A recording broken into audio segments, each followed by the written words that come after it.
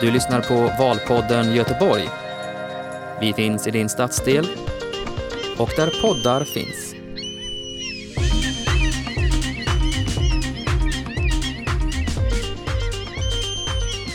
Ja, då är vi tillbaks med Valpodden Göteborg. Idag sänder vi faktiskt live här på Rymdtorget i Bergsjön och vi har fått husera hos Svenska kyrkan. Vi ska ge oss i kast med dagens andra intervju här. Och vi har precis lyssnat på David Lege här från Kristdemokraterna innan. Men nu är det dags för Emelie Bönfors från Centerpartiet i rodern, eller hur? Så är det. Hur ligger Centerpartiet till i opinionsläget just nu? Jag skulle kunna tänka mig att de är ganska nöjda, för allt visar ju att, eller tyder på att de kommer tillbaka in i fullmäktige efter 8 långa år. Ja, precis. De har inte suttit i kommunfullmäktige i 8 år, så det blir ju ett extra parti till i kommunfullmäktige i Göteborg. Hur många tror du kommer sitta i kommunfullmäktige efter valet där? Ja, får man tro den senaste opinionsundersökningen så blir det ju faktiskt 11 partier. 9 är idag då, så det är 2 nya som tar plats. Ja, precis. Det är Demokraterna och Centerpartiet som ser ut att komma in då. Ja. Just det. Vill man veta mer om Demokraterna så kan man ju lyssna på vårt första avsnitt i den här podcastserien. Och för er som lyssnar i FM-bandet på 103,1 MHz till er kan jag meddela då att om ni vill lyssna på Valpodden i Göteborg, då hittar ni den där poddar finns, som man säger. Och när man säger det, då säger man att den finns på internet. Så om man googlar på Valpodden i Göteborg så hittar man den. Har man en podcast-app så skriver man in Valpodden i Göteborg så finns den där någonstans. Och vi finns faktiskt också på Spotify. Men nog sagt om det. Jag tycker vi hoppar in och lämnar över ordet till dig, Roden, och intervjun med Emelie Bönfors. Tack. Och då får jag hälsa välkommen, Emelie. Ja, tack så mycket. Centerpartiet i Göteborg tillbaka. Förhoppningsvis då får man väl säga. Valresultatet är ju inte än så att säga. Nej, det är ingen som har röstat. Ja. Vi hoppas 8 att vi ska komma in. Långa år. Vad har ni gjort under den tiden? Ja, vi har förberett knivarna, höll på att säga. Ja, det har varit lite olika, men de senaste 5-6 åren så kan jag nog säga att vi har förberett oss mer än tidigare. Och Centerpartiet i Göteborg har varit inne i ett generationsskifte, kan man väl säga, där vi har fått in många fler nya medlemmar de senaste åren och kunna bygga en stark organisation utifrån det. Och det var ju där jag började mitt engagemang, kan man säga. Och hade dagens förhållanden gällt för 4 år sedan så hade ni suttit i fullmäktige? Ja, beroende på att man har ändrat i vallagen nu. Nu är det ju 2% som gäller för att komma in och vi hade ju cirka 2,56% förra valet. Du, en kort presentation av dig då. Vem är du? Ja, Emelie heter jag, 30 år, nyss fyllda.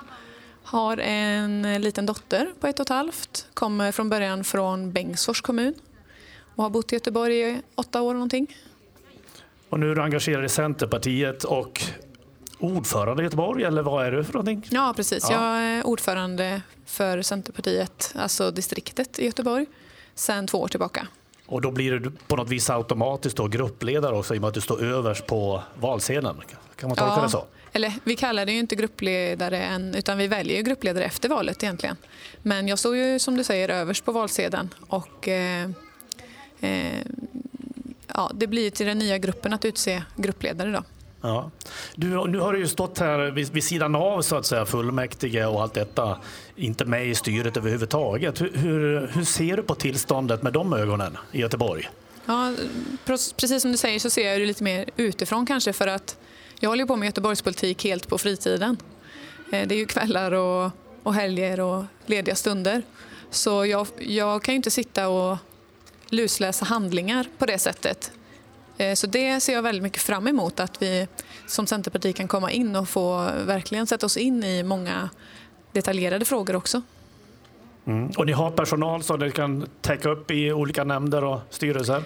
Vi har medlemmar som skulle kunna sitta i de här nämnderna, och det är någonting som vi har lagt mycket tid på de senaste 2 åren, att utbilda våra medlemmar och se till att när vi väl kommer in så är vi det ansvarstagande parti som Centerpartiet ofta är. Vad har ni för frågor då som ni för fram som er viktigaste, tycker du?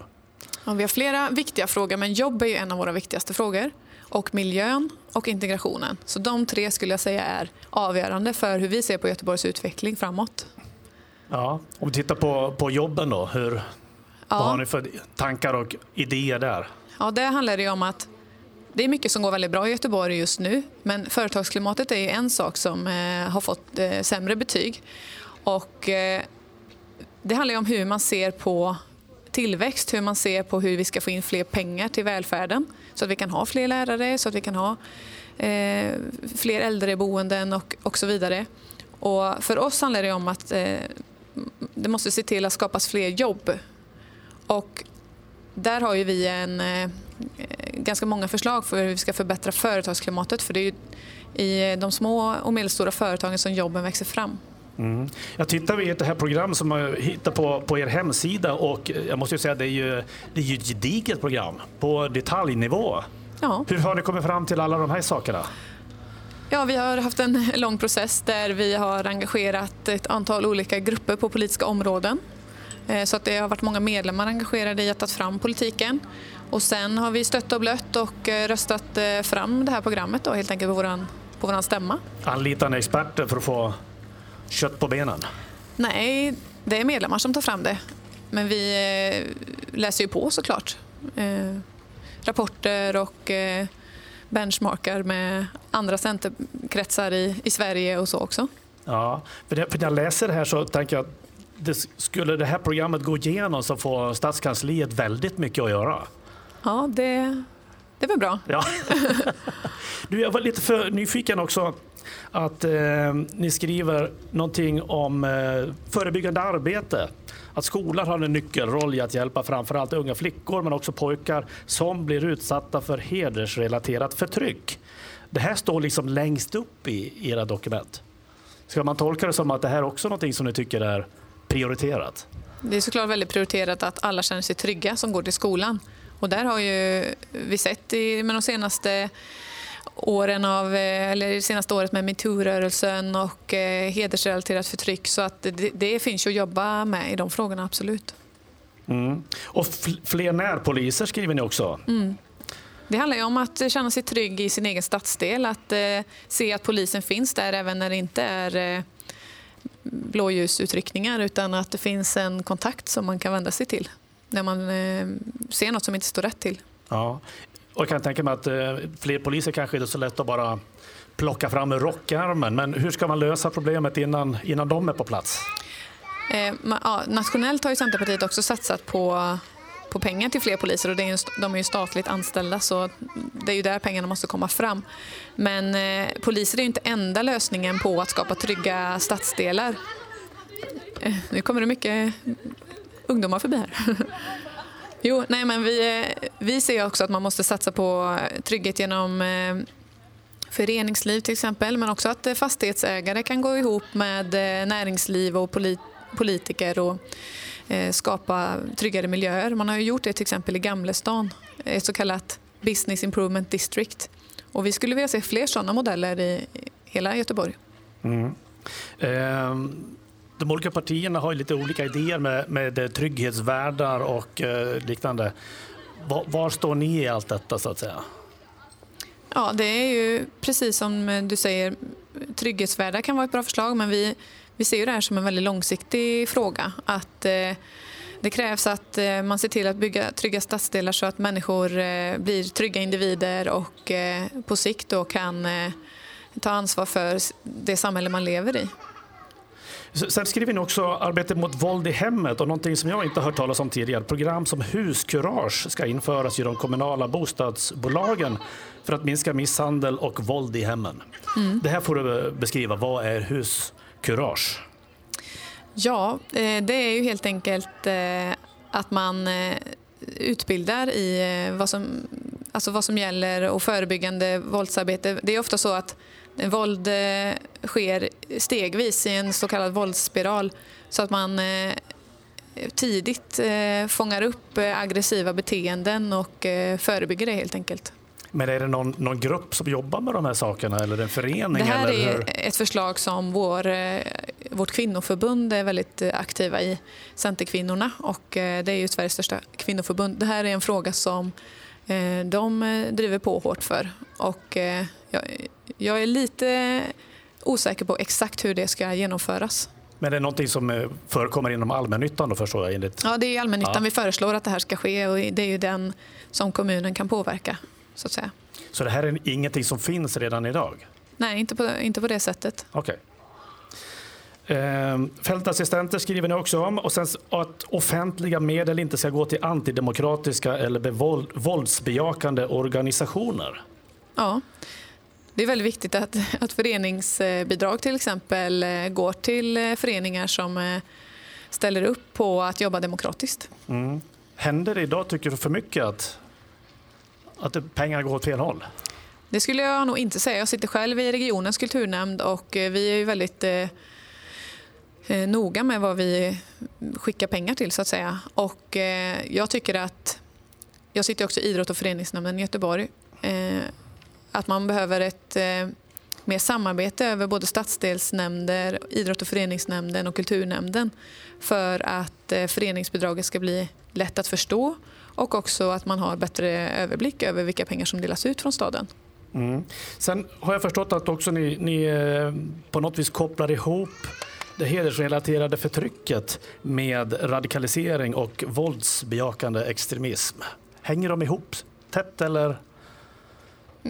Ja, det får man väl säga att alltså hedersförtryck eller förtryck i allmänhet finns ju i hela samhället, såklart. Och hedersförtryck och våldsbejakande extremism har ju visat sig ha en del kopplingar. Och det är viktigt att vi har nolltolerans mot den typen av förtryck, helt enkelt. Ja, jag är lite faktiskt fascinerad över att ni har fått eller satt hedersrelaterat våld under en egen rubrik. Det känns som att ni har verkligen tagit tag i det här. Är det så ni känner också? Ja, alltså vi är ju väldigt måna om att unga tjejer, som vi har sett det senaste året, ofta hamnar i utsatta lägen, och att de ska känna trygghet. Och vi vill visa att vi tar de här frågorna på allvar. Har det inte gällt så i Göteborg tidigare? Alltså vårt partiprogram utgår inte bara från hur det ser ut i Göteborg idag, utan det är ju en beskrivning av vad vi vill ska gälla. Sen har ni skrivit någonting också som jag känner att kanske var lite som rikspolitik, att det ska vara skarpare straff och en skyddslag, men vill ni ha speciallagar för Göteborg? Nej, det vill vi inte ha. Men hur hänger det ihop då, det här hedersrelaterade förtrycket och våldsbejakande extremism exempelvis? Går det att se att de finns en koppling? Alltså det finns ju, det är lite som jag sa tidigare, det finns ju i alla samhällsskikt, men en hederskultur hänger ju ofta nära ihop med religiös extremism. Så att jag skulle säga att det hänger ihop. Trygghet hela staden skriver ni också. Centerpartiet vill ha samverkan med civilsamhället. På vilket sätt? Ja, det handlar ju om att föreningslivet ska få det stöd det behöver. Så att det är föreningslivet som kan fånga upp många ungdomar till exempel. Och där vill vi satsa mycket pengar. Finns det pengar? Ja, det måste vi få fram helt enkelt. För det är klart att det finns pengar. Idag så lägger kommunen pengar på sånt som vi tycker inte är kommunal kärnverksamhet. Och jag menar ju att föreningslivet är inte kommunal kärnverksamhet, för det är skola, äldreomsorg och att vi ser till att det byggs fler bostäder till exempel. Men också en väldigt viktig del i hur vi bygger en stad. Så det här är lite eftersatt då, eller? Vad tolkar det så? Om föreningslivet är eftersatt? Civilsamhället? Nej, men jag tror att det är väldigt viktigt att slå vakt om civilsamhället och se till att Alliansen och de rödgröna lägger ju till exempel samma på kultur idag i sina budgetar, samma pengar. Så att det är inte det att det finns en ekonomisk konflikt i detta, men det är väldigt viktigt mot antidemokratiska krafter att man slår vakt om civilsamhället. Sen skriver ni också för att få en trygghet i staden då, att man ska ha en levande stad med större uteliv. Ja, det är viktigt för oss. Ja. Ja, men vi tror vi vill se att Göteborg ska vara en dygnet runt öppen stad. Både för unga som är ute på krogen till klockan 5 då, om de så vill. Eller för människor som behöver ha barnomsorg på natten för att de kanske jobbar skift. Så att för oss är det viktigt att man kan... Alltså vi är ju Sveriges näst största stad. Vi är på väg att bli en väldigt stor stad och vi vill ju se en stad som lever 24/7. Är det en flört med ungdomarna? Nej, en flört, men vi har ju många unga aktiva i vårt parti som tycker det här är också ett bra förslag. Mm. Hur ska man gå tillväga då? För att få stan levande dygnet runt? Ja, det handlar ju om att se till att vi bygger mer blandat skulle jag säga. När det gäller dels bostäder men också se till att vi har, när vi bygger stora nya bostadsområden, se till att vi har restaurang och butiker och sånt i bottenplan till exempel. Att se till att det finns föreningslokaler i befintligt bostadsbestånd. Men ska det här vara någonting som finns i centrum eller ska man exportera det till förorterna också? Ja, jag tror att det måste växa fram på egen hand. Men om vi tar det här Business Improvement District som jag pratade om i Gamlestan så är det ett bra exempel på att en verksamhet med näringsliv och restaurang som finns inte i precis centrum. Mm. Och kulturföreningar då som sysslar med verksamhet som påminner om nattklubbar fast de har för sig själva. Hur ska man stötta dem? Du tänker till exempel på Truck Stop Alaska som var uppmärksammat. Ungefär så, ja. Precis. Ja, jag tycker att det är viktigt att subkulturer får chans att finnas och växa fram. Men man måste göra det inom lagens ramar såklart. Och det gäller ju även för dem. Mm. Och där tycker jag man ska vara väldigt tydlig i regelverk och så från kommunens sida när man utfärdar tillstånd och så. Så att det är väldigt tydligt vad som gäller. Har ni någon idé angående detta då med gentrifieringen som riskerar att utplåna vissa sådana här områden? Alltså jag tycker att det är viktigt att vi bygger en stad som håller ihop och vänsterflanken ropar ofta gentrifiering. Men det är ju de facto så att vi saknar väldigt mycket bostäder och vi behöver verkligen få igång en flyttkedja i Göteborg. Så att många som idag sitter på en hyresrätt men egentligen vill köpa sitt eget boende kan flytta därifrån så att den hyresrätten blir ledig till exempel. Att de som barnfamiljer till exempel idag som vill köpa ett mindre hus eller en villa ska kunna göra det utan att behöva flytta till några av våra kranskommuner. Så att, jag tycker att det är viktigt att jobba med alla typer av boenden i hela staden. Och sen skriver ni också under det här trygghet i hela staden att man ska inte ha en skola som inte överger. Mm. Det får du beskriva lite. Ja. Vad är det? Men vi har ju många skolor idag som dras med väldigt negativa skolresultat och det har ju fått pågå i många år. Och vi menar ju att en skola som inte levererar i kvalitet måste man se över och pröva om den ska ägas till exempel av kommunen eller om det finns någon. Vi vill ju införa det här med utmaningsrätt, att om det är till exempel en idéburen aktör som vill ta över eller ett företag som vill ta över en skola för att vända utvecklingen så ska de ha rätt att utmana kommunen i driften av den här skolan. Så det är ett kvitto nu vi har fått på att det bränns bilar och sånt att skolan har misslyckats? Jag tror att det finns. Alltså skolan ska ju inte bära allt ansvar för vad ungdomar tar sig för. Men jag tror att skolan har en jätteviktig roll att fånga upp de människor som idag känner sig utanför samhället. Mm. Jag för mig att Jonas Ransgård sa någonting i stil med det finns inga gängmedlemmar med bra betyg. Nej, det kan ligga en sanning i det. Ja. Du, bostäderna då? Det skriver att vi ska bygga högt och tätt. Ja, precis. Och det handlar är det bra? Ja, men för oss handlar det ju om att vi behöver, som jag sa, fler bostäder. Och för oss handlar det om att spara grönytor och parker i staden. Vi behöver förtäta. Och vi kan utnyttja det bostadsbestånd som finns idag genom att bygga på det till exempel. Men också när vi bygger nytt att vi bygger högre hus. Men ökar inte anonymiteten då att många ska bo i väldigt höga hus? På vilket sätt menar du då? Ja, att man inte får en gårdkänsla utan att man träffar någon i trappen som man kanske träffar en gång och sen vet man inte huruvida de bor i huset eller så. Ja, att bygga höga hus utesluter ju inte att man har en gård eller en park i anslutning till sin bostad. Eller en grillplats eller vad det nu kan vara. Och vi vill ju också bygga då affärslokaler och restauranger och sånt i bottenplan. Så att det finns levande stadsliv också Så det finns en begränsning på hur höga de här husen ändå får vara? Ja, det måste ju man se från område till område. Vad som passar i den arkitekturen som är i det området. Men ni vill behålla grönytorna i alla fall? Ja, det är viktigt att det finns lungor i staden och vi vill ju att man ska kunna gå genom Göteborg i grönska. Vi har ju många fina parker idag och jag tror att man skulle kunna utveckla dem. Ni skriver så här: skyskrapebonus i markprissättning kan tillämpas som stimulerande åtgärd. Vad är det? Ja, det betyder att en byggherre som får lov att bygga ett höghus ska helt enkelt få en bonus om den bygger högre.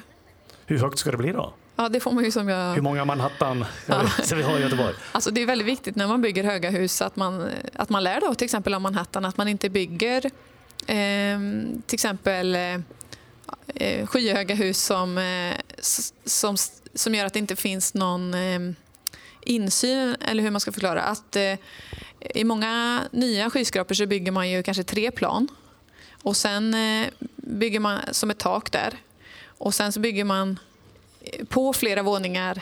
Det här är svårt att förklara i radio ju. Sen så bygger man liksom på flera våningar fast längre in på taket så att det inte blir den här svindlande känslan som kan bli när man går bland väldigt höga hus. Och det måste ju också finnas alltså solljuset måste ju kunna komma in till exempel på gatan. Sen vill ni ha ner byggtiderna. Ja, hur då? Genom att förändra alltså idag tillåter plan- och bygglagen mer än vad vi kanske utnyttjar. Göteborg har ju varit ganska tröga i att tillåta byggande och vi tycker att man skulle kunna upplåta mark och sen säga till flera byggaktörer de här effekterna vill vi ha i det här området. Vad kan ni göra? Så kan man ta in fler byggaktörer på ett område och inte bara en stor upphandling. Ska man kunna överklaga i all oändlighet som det emellanåt känns som att det är det som fördröjer allting? Jag tror till och med att vi har ett förslag i vårt program som du har i handen här nu att man inte ska kunna överklaga i all oändlighet men att givetvis måste man ha en chans att överklaga men man ska, när man har fått ett nej så ska man inte kunna hålla på hur länge som helst. Sen har jag skrivit någonting också som jag blev lite nyfiken på. Bokaler, fler bokaler. Ja, precis. Det är vad är en bokal? Ja, men det är det jag har varit inne på. Att till exempel föreningslokal i bottenplan på ett hus. Och företagare som ska bo i samma fastighet som man har sin verksamhet. Ja, eller hur menar du? Ja, att man ska kunna ha en butik i anslutning till sin bostad. Ja, men precis. Är det samma sak då? Att man... Ja, det finns ju många enmansföretag idag som jobbar hemifrån så att säga men vill kanske ha en lokal att ta emot kunder eller gäster i så att det ska vara möjligt helt enkelt. Och det ska in i stadsplaneringen då? Alltså där det är möjligt. Det finns säkert många lokaler idag som skulle kunna omvandlas till så kallade bokaler. Snabba bostäder skriver ni också. Och beskriver att det är ett område där man inte har riktigt kommit igång med byggandet än men sätter upp någonting tillfälligt. Det kan ju handla om studentboenden till exempel. Det finns ju ganska tuffa regler för att få bygga hyresrätt eller lägenheter i allmänhet men när det gäller just studentbostäder så tycker vi man borde kunna rugga på till exempel bullerkrav eller så stora badrum som idag är tvungna att byggas. Eller till exempel det här med parkeringsnormen. För många studenter äger ju inte någon bil. Så lite lägre standard får man räkna med på ett sånt här område? Det behöver inte vara lägre standard. Utan det är helt enkelt kanske lite mindre badrum, ingen parkering. Det tycker inte jag är närmast att säga att det är lägre standard. Men nära till kommunikationen måste det väl vara? Ja, det tycker jag är väldigt viktigt. För har man ingen bil så måste man ju kunna ta sig kollektivt. Eller med cykel. Eller med cykel. Vi har ett ganska stort område om cyklandet också. Vad har ni för plan? Ja, planen är att vi behöver bygga fler cykelbanor. Och vi behöver också rusta upp de som redan finns idag. Men det handlar om att bygga smart så att idag, alltså de cykelbanor vi ser idag är ju ofta kombinerade gång- och cykelbanor. Och där vill vi separera det så att det inte blir någon konflikt mellan gående och cyklister till exempel. Vi kan också se idag att när man ska gå på bussen Vi kan ta Avenyn som exempel, men det finns i hela stan. Då måste man gå över cykelbanan för att kliva på bussen. Och det är en onödig konflikt som vi vill bygga bort. Det skriver ju ganska stort här, tycker jag. Göteborg måste sikta på att ha Sveriges främsta cykelstad år 2025. Hur ska det gå till? Jag menar, det finns för några som gör anspråk på att vara bästa cykelstad. Ja, Köpenhamn ligger ju långt före oss där, till exempel. I Sverige finns ju Lund och Linköping och Uppsala. Precis. Det är ju... Många säger så här att Göteborg är för backigt för att bli en ledande cykelstad. Men vi ser ju ny teknik också nu med mycket elcyklar, och vi måste förbereda för att göra bredare cykelbanor också, så att man kan köra om varandra och se till att för elcyklar blir som ett eget trafikslag egentligen. Tittar man på andra länder runt om i Europa så finns det ju cykelmotorvägar, tror de till och med kallas. Lite konstigt med att det skulle vara en motor på cykeln, men att man separerar helt och hållet i olika körriktningar. Är det någonting som går att genomföra överhuvudtaget i Göteborg? Ja, alltså vi samarbetar mycket med Centerpartiet i kranskommunerna kring att få till en bra cykelpendling för de som vill.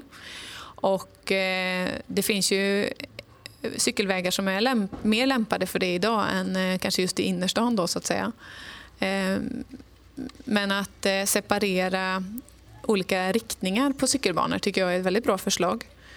Så att man inte riskerar att krocka om man skulle cykla om någon.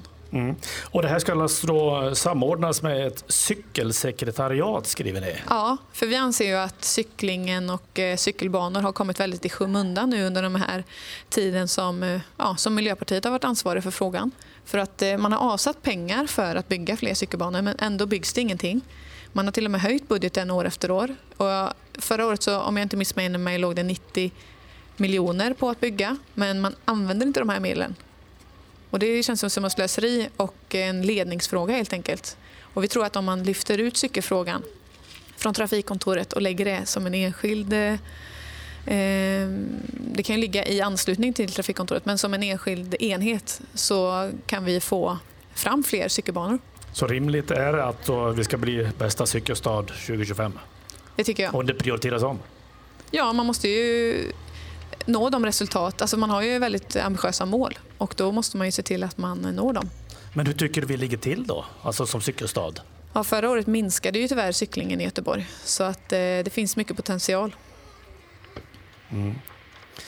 Du, grön stadsutveckling. Ja. Vad är det? Grön stadsutveckling är ju mycket av det vi har varit inne på, det här med cykelbanor, men också att vi bygger på höjden för att bevara grönytor. Och ni skriver värna stadens grönområden och parker. Görs inte det redan idag? Jag tror att man kan använda de parker vi har på ett klokare sätt. Man kan till exempel se till att det finns bättre återvinningsmöjligheter. I sommar har vi sett att det är väldigt mycket överfulla soptunnor. Vi har ju också presenterat ett förslag om att bötfälla nedskräpning. Idag är det ju olagligt att skräpa ner, ska vi säga. Det är ju polisens uppgift egentligen att följa upp nedskräpning. Men det är ju en sån kanske liten del i polisens arbete att det sker inte. Det är ju ingen som slänger ett massa skräp och är orolig för att polisen ska komma och säga liksom ajabaja. Men så det är inte därför man lägger skräpet i soptunnan? Att det finns risk för böter? Nej, precis. Nej, alltså, det måste ju vara lätt att göra rätt och därför behövs det ju fler sopsorteringskärl och att de töms mycket oftare. Men sen så tror vi också att en medvetenhet om att man kan faktiskt få böter om man inte bryr sig och bara skita ner kan leda till att man tänker efter en gång till. Det handlar inte om att man vill sätta dit folk utan att man ska tänka efter en extra gång. Sen skriver ni ganska mycket om food trucks. Ja. Det är lite intressant tycker jag. Ja. Börja med att beskriva vad är en food truck för den som inte vet det. En food truck är ju en matvagn kan man säga. Ett företag som driver försäljning av mat. Och det har vi ju idag på Gustav Adolfs torg till exempel och nere vid Kungstorget. Också den gamla goda Strömmingsluckan är ju en av Göteborgs första food trucks. Och för oss är det ju väldigt viktigt att den typen av företagande tillåts att få växa fram. Ska de finnas överallt i stan då? Ja, alltså, vi tycker att det ska vara enklare och att det behöver finnas fler foodtrucks. Alltså ett område som jag tycker är underutnyttjat idag är ju längs med vallgraven till exempel. Vad finns det för regler idag som ni vill ändra på? Vi tycker att det har varit väldigt detaljerad styrning av att få driva det här. Alltså det blir ju som det vittnar ju om hur man ser på företagande tycker jag lite, och foodtrucksen blir som en symbol för regelkrångel, och en kritik som vi har riktat är ju liksom att man i princip ska bestämma menyn för foodtrucksen i kommunfullmäktige. Vi tycker att det ska vara mer fritt företagande och att det ska, alltså, idag måste man fylla i ett antal blanketter, och jämför med bara Stockholm till exempel så är det ju en digital ansökningsprocess för att få starta detta. Om man ska få hålla på dygnet runt om man så önskar. Ja, varför inte? Alltså, det gäller ju tillstånd som det gäller för restauranger när det gäller servering såklart. Men konkurrerar man då inte med befintliga restauranger med en sån här foodtruck? Så att man konkurrerar på olika villkor? Vad menar du skulle vara? Att sätta upp en foodtruck utanför restaurangen? Ja, men det är ju fri konkurrens. Det är fri konkurrens? Ja. Okej. Du, Gustav, vad har vi för tid? 5 minuter. Du, då ska jag vilja gå över till där vi började. Nämligen på de här viktiga frågorna för valet i Göteborg. Vad tror du kommer att vara avgörande? Vilken fråga är avgörande för valresultatet? Det är en svår fråga, för människor har ju så olika hjärtefrågor. Men jag tror ju att man vill se att det är någon som kliver fram och kan ta ansvar för Göteborg. Om jag säger Västlänken, vad säger du då? Västlänken är ju en viktig fråga för många också. Jag tror inte att den är superviktig för just Centerpartiets väljare i och med att vi har satt ner foten i vad vi tycker där. Men kan den bli så stor så att det får konsekvenser för att kunna bilda majoriteter efter valet? Jag tror ju att Västlänken kommer vara med i den här valrörelsen och ha betydelse i valresultatet. Ja. Du, vad gör ni då nu i sluttampen här för att vinna väljare? Vi pratar ju med väljare. Vi har satt upp vår valstuga igår till exempel, och alla valstugor finns ju på Millenniumplatsen nu att besöka. Förra veckan hade vi ju kulturkalaset och Europride där vi träffade jättemycket göteborgare och folk från hela Västsverige. Vi visar valfilmer på våra sociala medier till exempel, och det är ett allmänt kampanjande med att sätta upp affischer och dela ut valmanifest och flyers och så. Vilket bemötande får ni runt om i stan? Det är väldigt positivt, men som du var inne på i början av programmet här så är det ju många som inte vet faktiskt att vi inte sitter i kommunfullmäktige, i och med att det bara är här och i Stockholm, eller vad säger jag, i Malmö som inte Centerpartiet sitter i KF. En fråga då som naturligtvis kan vara intressant att tänka på och som ni säkert får all anledning efter valet. Men vad har ni för önskeposition efter att ni har sett valresultatet? Det allra roligaste vore ju om vi kunde få inflytande i kommunstyrelsen. Så en kommunalrådsplats? Det hoppas jag att Centerpartiet kan nå. Är det rimligt? Ja, varför inte? Alltså, idag har vi ju väldigt många som röstar på oss i riksdagsvalet. Som alla de väljer att lägga sin röst på oss även i kommunvalet. Så ska de veta att det inte är en bortkastad röst. Har ni draghjälp från riksdag för att få upp kommunvalet också? Kommunsiffrorna?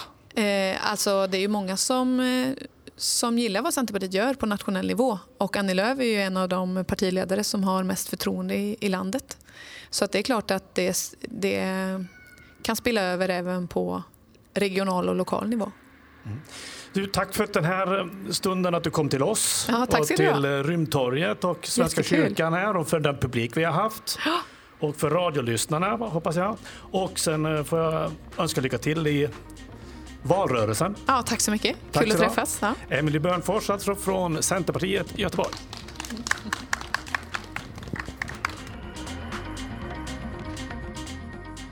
Det var allt ifrån Valpodden Göteborg idag, där vi var på Rymdtorget här i Bergsjön, där Svenska kyrkan var vänliga nog att släppa in oss och hjälpa till så att vi fick ström här ute på torget.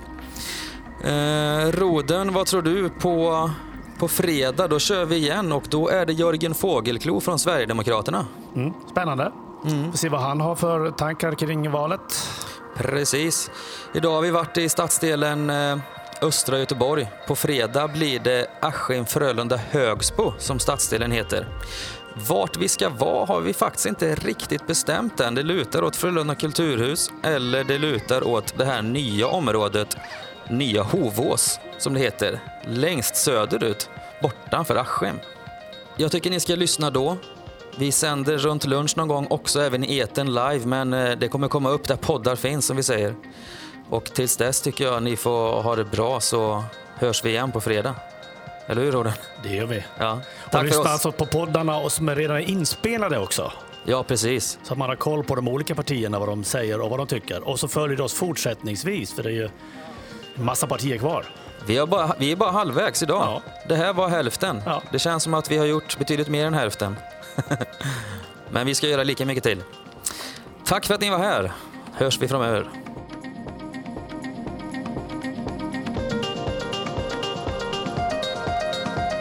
Du lyssnar på Valpodden Göteborg. Vi finns i din stadsdel och där poddar finns.